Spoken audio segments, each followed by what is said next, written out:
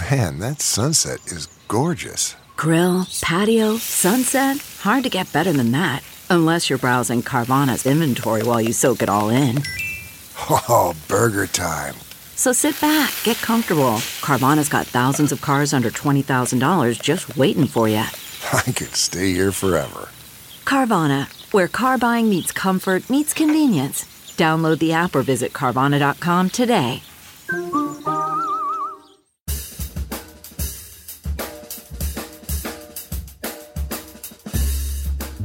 I mean, no one plans to get sick, and yet, here we are. My name is Matthew Zachary. A quarter century ago, I was given 6 months to live with a diagnosis of terminal brain cancer. For more than 15 years, I've been ranting and raving on the air about stupid cancer and now stupid healthcare, and I'm just getting warmed up. So let's all go make healthcare suck less together, because you know what? We're all out of patience. Hey, that's the name of the show. Hello, friends. Welcome back to Out of Patience. Got a great show for you today. Vanessa Steil is an adolescent young adult thyroid cancer survivor. You know, the good kind, end quotes, wink, wink. We talk about that on the show, among many, many other things, such as how she had a major in poli-sci, which derailed because, you know what? Stupid cancer came along. She got very lucky. We talk about luck in how you navigate who you know, how you get to care, and how you work yourself through this when you're not 8 or 80 years old. Young adult cancer is not better or worse than other age groups. It's just different. Another reminder, channeling the origin stories of stupid cancer and the young adult cancer movement. You're going to love the show. She was here in studio. Great chemistry. Here you go, Vanessa Steil. Enjoy the show.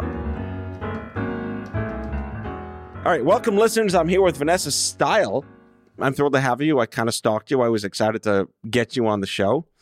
And we have a billion people in common, and yet we never met. I know. That's so true. Thank you so much, Matthew, for having me. I'm thrilled to be here. You were thrust into the young adult cancer universe almost 10 years ago, coming up on 9 this year. Congratulations. Thank you. Thank you. You really have done your research. Oh, come on. Like, I kind of get my facts right, but I'm not a journalist. Like, I just want to have a conversation with you and, like, want to start by saying poli-sci major, that went off the rails. How'd that get started? Yeah, that is a long and twisting story. I started at American University intent on being a political science major, going to law school.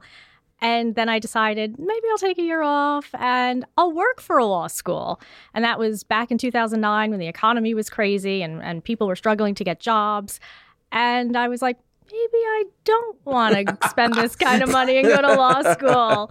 I was, seeing the graduates come out and I'm like, yeah, I think I'm better off having a steady paycheck and health insurance. Hashtag job market. Exactly. So kind of from there, I stuck it out in higher education. I was looking for my passion and, well, then I'll let you get into the rest of my story. Yeah, that's exactly. I went to Binghamton to originally major in biomedical engineering. I got into a 5-year master's program, and I think it was the first semester of sophomore year with a 7 a.m. organic chemistry 4 class that done me in. I was just going to say, that probably did it for you. I just couldn't. It was like a real litmus test. 7 a.m. when you're like 19 years old. That's a commitment. That is unacceptable. That would not work in 2022. Cruel and unusual punishment. It was horrible. And I remember calling my dad and saying, I just switched my major to lit. It's like, you what?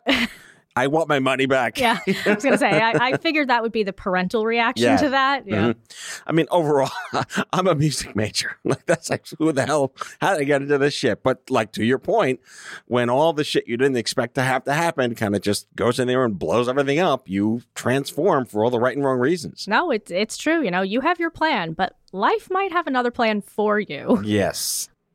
So I'm fascinated by the fact that you and I have a lot in common in the sense that you lucked out.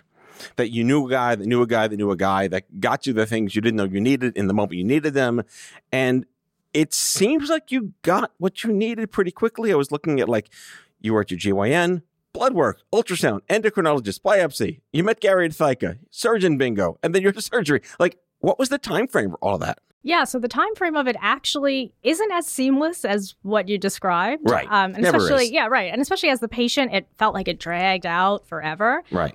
So I was actually diagnosed with thyroid cancer in April of 2013, and it was a complete fluke. I had gone to a new gynecologist for what I thought was going to be my routine annual exam, and he had asked if he could perform a neck check, which completely caught me off guard. I had been seeing an ENT for about 15 years at that point, and I'm pretty sure I never had a neck check with them. Right.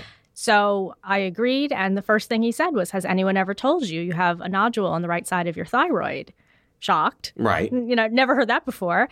So I wasn't initially too concerned. My grandmother had a benign thyroid nodule. I knew they could be common. So I kind of listened to him. I was like, oh, blood work, ultrasound, endo something. Right. Sounds straightforward. All right. And then 48 hours later, I think I started to panic. And Yeah. I was like, wait, could this be cancer? Right. So I followed all the next Which, recommendations. by the way, 11 years ago was still kind of boogeyman. Way less boogeyman than it's today. Oh, yeah. No, I totally didn't even know where my thyroid really was, Right. what function it served. I was lost. I was like, endo something. I don't know. Right. I have to go find one of Right. those. Where do I find one of those? So I went for the blood work. I had subclinical hypothyroidism. That's a good amount of syllables right there. Yeah, I'm telling you, I got such an education just from the first few Your weeks. own wiki just built itself. So I'm like, now we need to Google the endo something and the subclinical hypothyroidism. Oh, and I have to go for an FNA biopsy. Gesundheit. Exactly. Exactly. It was a mouthful. Now imagine having to explain this to all your friends and family and laymen. And, if I didn't know, I'm like, do they know where the thyroid is? How much explaining do I have to do? Thigh what? Yeah, exactly. Exactly. And, the amount of people that, once I did have my diagnosis said, well, at least you have the good cancer. I was going to point that out because, working at Stupid Cancer for all those years, it was always like this. I'll put it this way. The breast cancer wars worked. They had die-ins and sit-ins, and they forced the government, they forced pharma to do the right thing to help create systems and reimbursements that were beyond the drug, just help us live. Antiemetics and pain medicines and things like that. Obviously, breast cancer is the sexy cancer, at least it was at the time, with the pink ribbons and the blenders and the pink M&Ms and all the crap that happened out there. And the infighting began within breast. It wasn't like we're all unified about breast cancer. Then it became oh, you only had stage 1? And then with the good cancer showed up. That's the good breast cancer. And then that translated to, oh, thyroid. Iodine, you're done, right? Yeah, exactly. Not okay. Yeah, no. And that was so jarring right off the bat. Even hearing the endocrinologist say, well, it's the good cancer. Right. Now, as an advocate, I say, you know what? The good cancer is the one that you don't get. Yes. That's the bottom line. I mean, there is a sliding scale of least worst. But when you're supposed to be healthy and well at 26, it's hard enough to be 26 when you're well. I've been saying that for 20 years. Exactly. Then shit happens and what do I do? You still go through the same life issues, irrespective of your death factor. Right. And you go through all the same emotions, compartmentalizing, dealing with your disease. So there's so many things that go into a cancer diagnosis. And even with thyroid cancer, there are variants of thyroid cancer. That's a dangerous word these days. That's true. I know. Apologies. But, it's true. There's papillary, which is what most of the thyroid cancer diagnoses are. And usually they're easier to treat and, have a good prognosis. But then you have medullary, follicular. There's just so many different syllables. Yeah, syllables that go on. So, to say, well, at least you have the good cancer. Right. It's not only dismissive, but it's, you just don't even know if that's true for the person's situation. The same happens in blood cancers. There's Hodgkin's and then non-Hodgkin's in young adults. Because ALL is in kids, and that's largely curable. That is the good cancer in kids. Not that there's a good cancer in kids. But Hodgkin's is the good cancer because it's so curable these days. And non-Hodgkin's, sorry, not the good cancer. Yeah, and I think the good cancer sort of misses the mark. It does.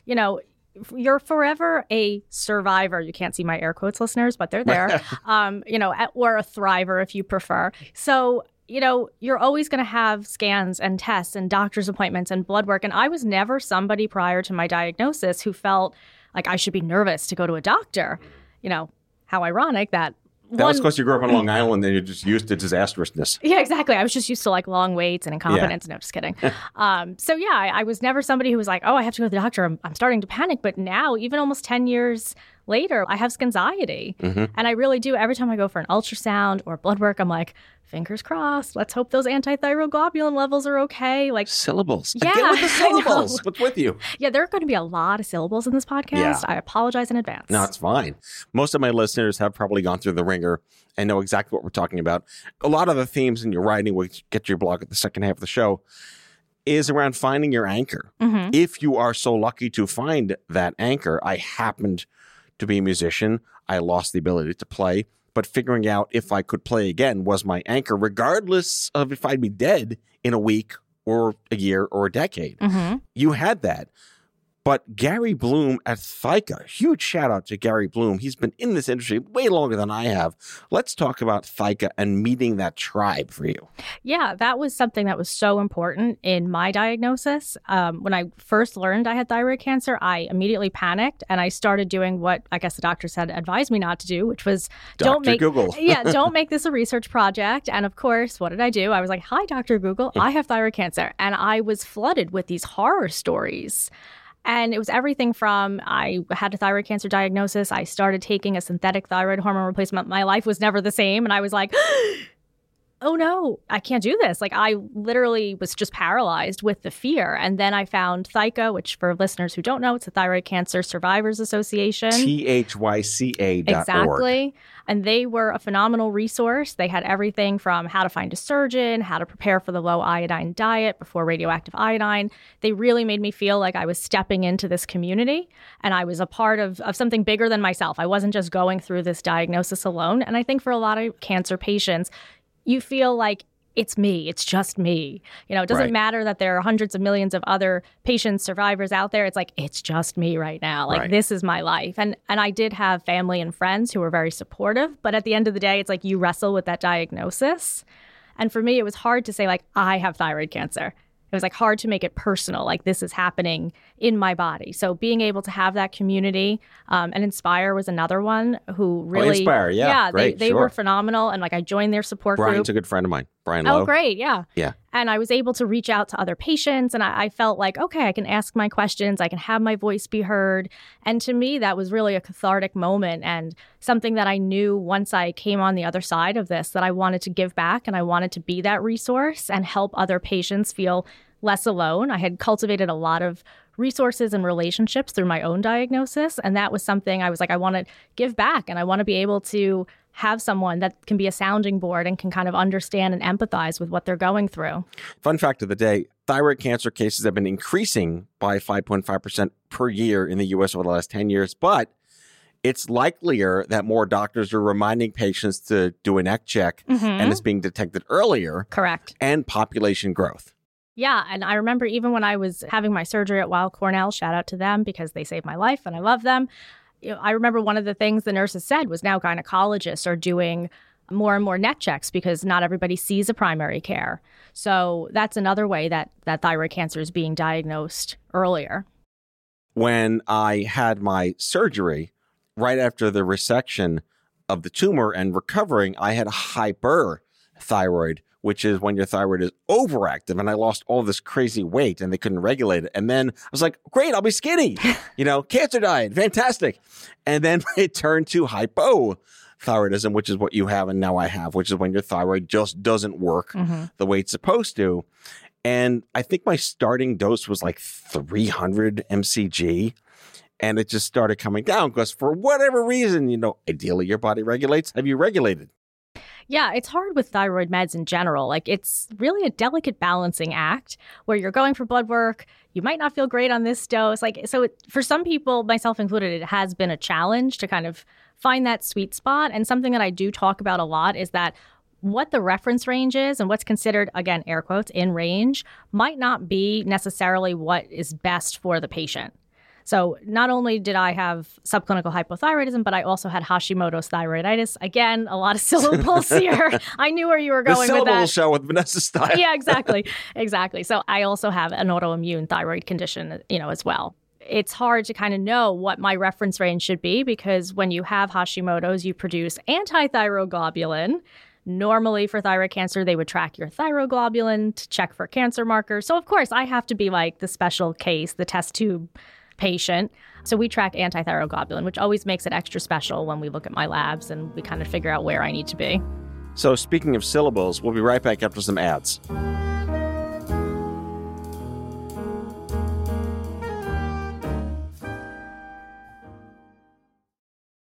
CarMax is putting peace of mind back in car shopping by putting you in the driver's seat to find a ride that's right for you. Because at CarMax, we believe you shouldn't just settle for a car. You should love your car. That's why every car we sell is CarMax certified quality, so you can be sure with upfront pricing that's the same for every customer. So don't settle. Find love at first drive and start shopping now at CarMax.com. CarMax, the way car buying should be.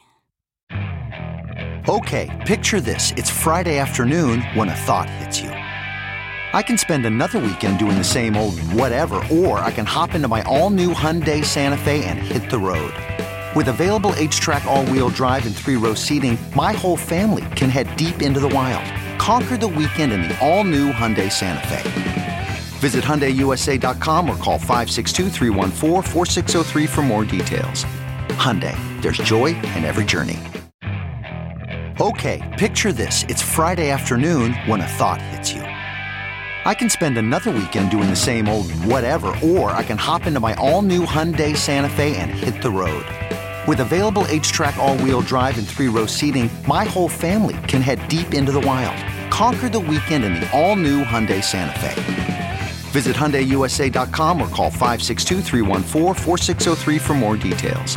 Hyundai, there's joy in every journey.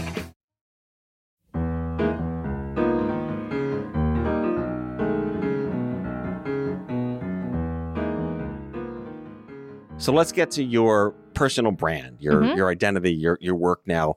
Your website, Living in Steil, Steil. I get it. I see what you did there. What possessed you to lean in that direction with your story? I really wanted to be a resource for patients. And I also wanted to find my voice after my diagnosis. And I felt that writing about my story was cathartic. You know, sharing what I went through, being able to kind of tie it into how I was moving forward with my life. So it actually, Living in Steil started out as a lifestyle and wellness site. So it was a lot about, I'm 26 years old. I'm kind of like trying to find my career niche again. And now I had this thyroid cancer diagnosis. So a lot of my story comes through in the blog, all the scans, all the scanxiety, what I do to calm down, how I meditated. So I talk a lot about sanity strolls and all the things. Oh, wait, go into that. What is that? I think I could use one of those. It sounds good, like Serenity Now. Yeah, everybody could use a sanity stroll. Basically, it's exactly as the name implies. You go for a walk, you take a stroll, you put your phone down. I mean, after you Instagram it, because if you don't do that, we know it really didn't happen. Difty. Exactly. Yeah. So, you just go out. Whether it's like walking in Central Park, taking a beach walk, as I always do, but just something to sort of like break up your day, get away from your phone, not answer your emails, and just give yourself like 10 minutes of peace. So that's something that's really helped me, especially the last 20-something years with the pandemic. No, I kid, just 2, but... Wait, how long's the pandemic been? I swear, it feels like it's been forever. It's the longest 2 years. It really has been. Yeah.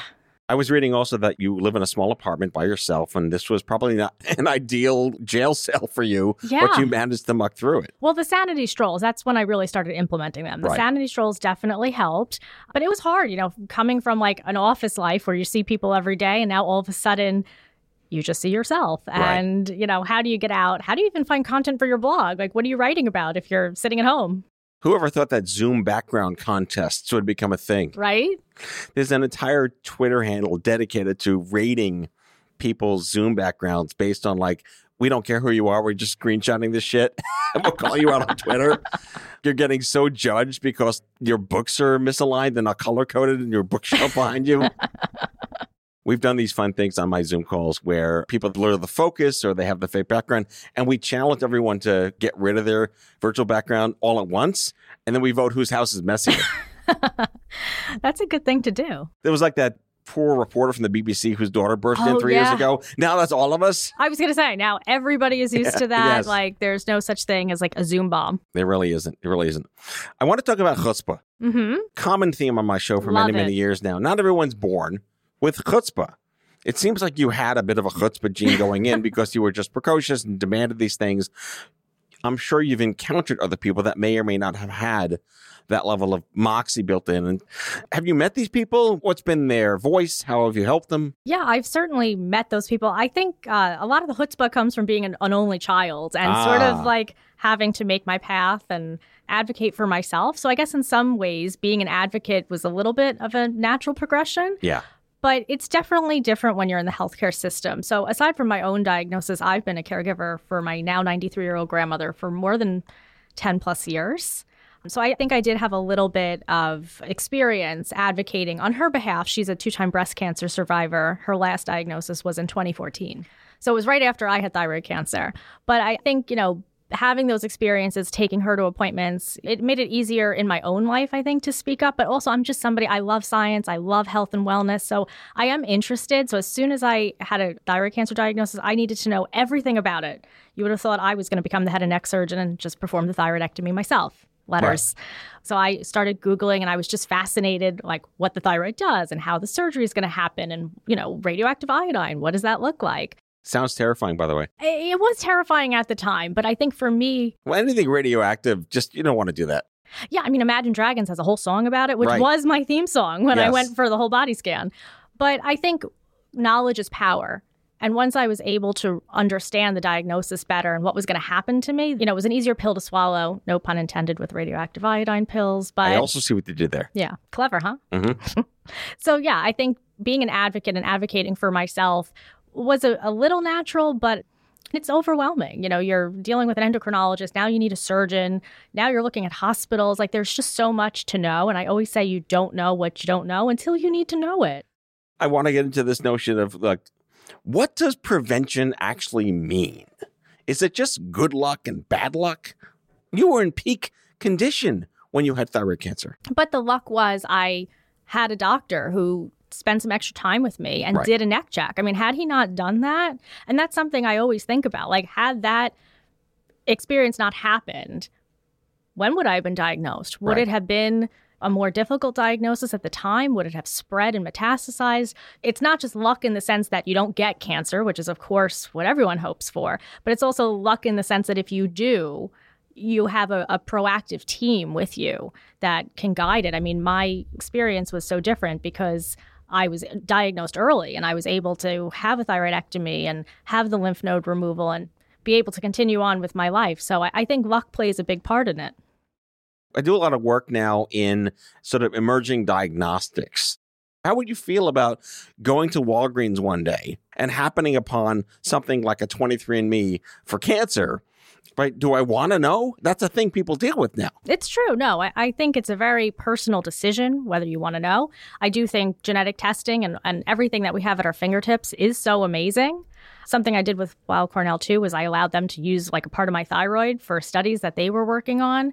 So I think anything that we can do in the future that gives us a better understanding of our health and our bodies are so complex. I'm always amazed by that. There's so many things going on in our bodies, good and bad.